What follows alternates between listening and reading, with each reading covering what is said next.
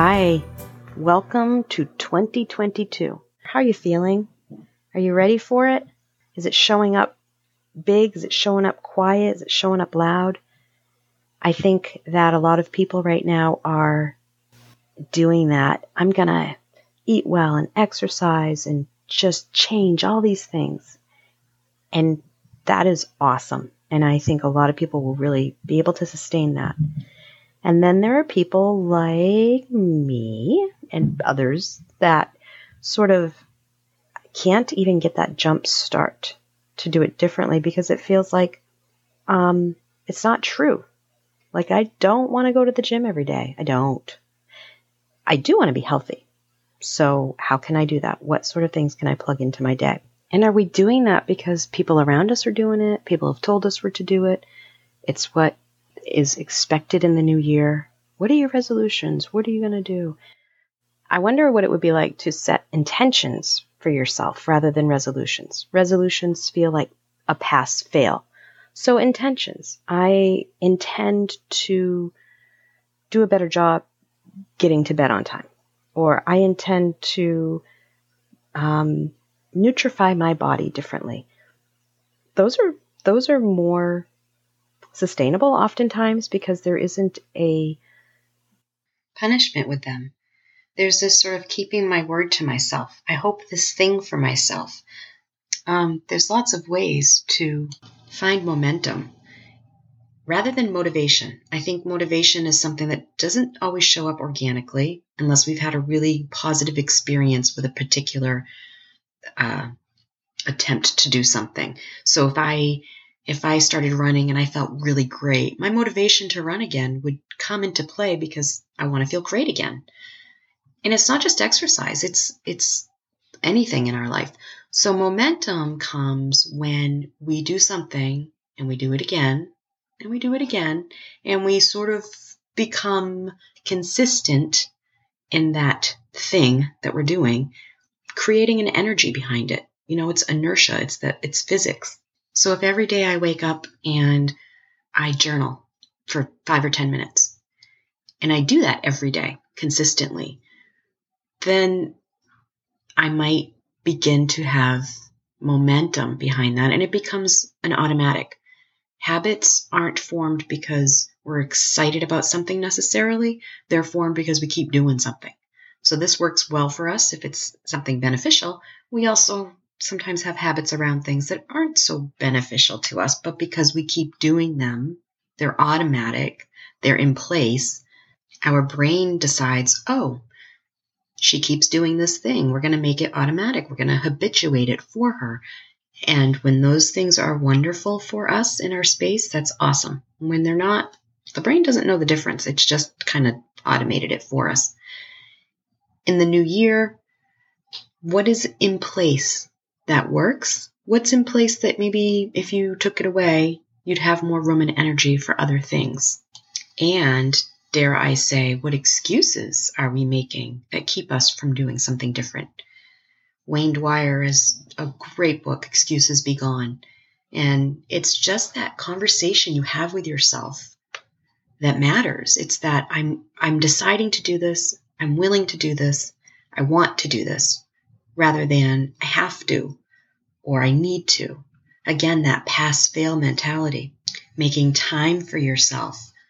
You might have a really great work-life balance. You go to work, when you come home, you've left work at work, and things work like a well-oiled machine. That doesn't necessarily mean that you've taken time for yourself. It means you've found ways to balance things out. Taking time for yourself doesn't have to be that you've gone away for 3 or 4 days straight. It can be, I'm going to come home from work. I'm going to say hello to everybody, and I'm going to go have a timeout with myself for 10 or 15 minutes before I fully engage with the next activities. It sets the example that I am important. I need to refuel and refill, whatever that looks like. So maybe you go sit in your room for a few minutes and read before you go down and start dinner. Maybe you let the people that you live with know what kind of a day you've had before you get home. Sort of setting that tone. I've had a really rough day. Hey, could you start dinner?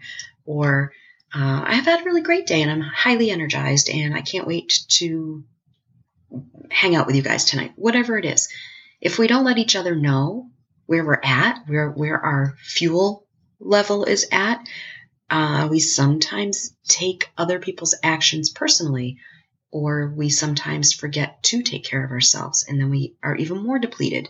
Noticing when you're irritable, noticing when you don't have the energy for the things you want to have the energy for. Check in with yourself. Have I hydrated? Have I had good nutrition today? Have I moved my body?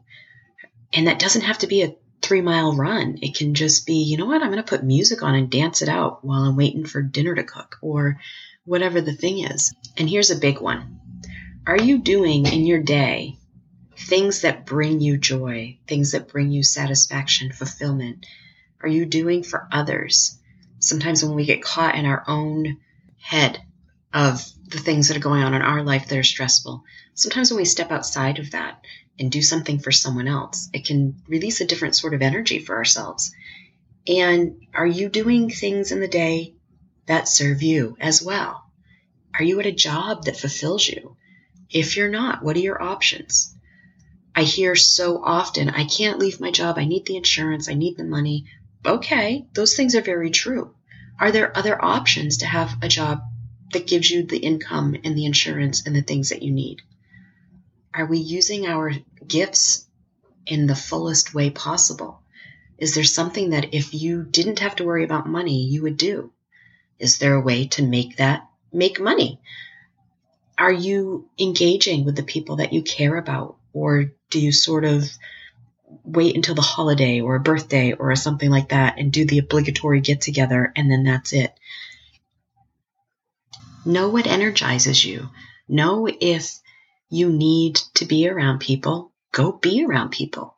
Know if you need to have time to yourself, have time to yourself. I oftentimes operate as an extrovert. People see me as an extrovert, but I'm kind of an introverted extrovert. I can do the extrovert thing. I definitely need time to myself with no background noise, nobody needing me to tend to anything. And I refuel that way. And sometimes it's reading a book. Sometimes it's crafting, whether I'm making a quilt or painting something or organizing or whatever it is. But I know what I need.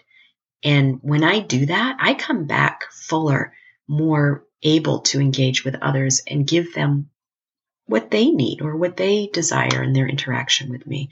A lot of people would consider it selfish. I think that some of the most wonderful moments are self-centered moments where you're really reflecting, where you're really meditative on your life, or doing a gratitude journal or a list of things that you're grateful for. Those sort of things, they're very self-centered in the sense that you're checking in with yourself. You're refueling emotionally, physically, spiritually. Those are super important because when we are doing that, we are more equipped to be there for others, to respond to others well, to interpret interactions with others in a positive way. Our perception in any given moment will inform our response. So if I am perceiving a situation with low energy, low attention, low desire to be there, I'm going to perceive that interaction or event or experience probably more negatively than if I came into it fully fueled in myself, emotionally, physically, spiritually. My perception may shift and I may be able to engage in a fuller way, a more present way. When we learn how to be present with ourselves, we're more able to be present with others. And mindfulness is a catchphrase, and I don't think it means necessarily that you need to go and empty your mind. I think mindfulness is just being in the moment and not going forward into the what's next or what has been. So I listen to hear rather than to respond. I have the experience without letting the ghosts of all past experiences that look the same as that come in and change my perception. Being able to be present saves so much energy. It keeps us from working harder than either the people we're with or the actual experience that's going on. So I'm challenging you in this little quick hi, how you doing, Happy New Year episode to just check in with yourself. What do I need? What do I want? And what is around me that can bring that into place? There are options. There are choices. And if I don't feel confident in making a choice or making a change, who could I ask to sort of be a encourager, a coach, a accountability person? If I say I want to do this thing next Thursday, that person will call me on Wednesday and say, hey, are you geared up to do that thing tomorrow? Right? So if we have that in our space, sometimes it's a bit of a momentum starter, rather than motivation. And we can have some satisfaction in going, wow, I did that thing. And it really made a difference. So my hope for you is you go into your day and you do one thing differently and you sort of reflect on that and say, how was that for me? Do I want to do that again? I think we all have a strength we haven't remembered to tap into when it comes to making changes. So I'm going to hold hope for you and send you warm thoughts and encouraging thoughts. If you know someone that could be encouraged by this episode, certainly pass it along to them. I'd love to hear from you. If you would like to DM me on Instagram or leave a review or a comment below. And thank you for listening. I appreciate having the opportunity to be here and share some thoughts and hopefully tips and inspiration for you to do your daily differently.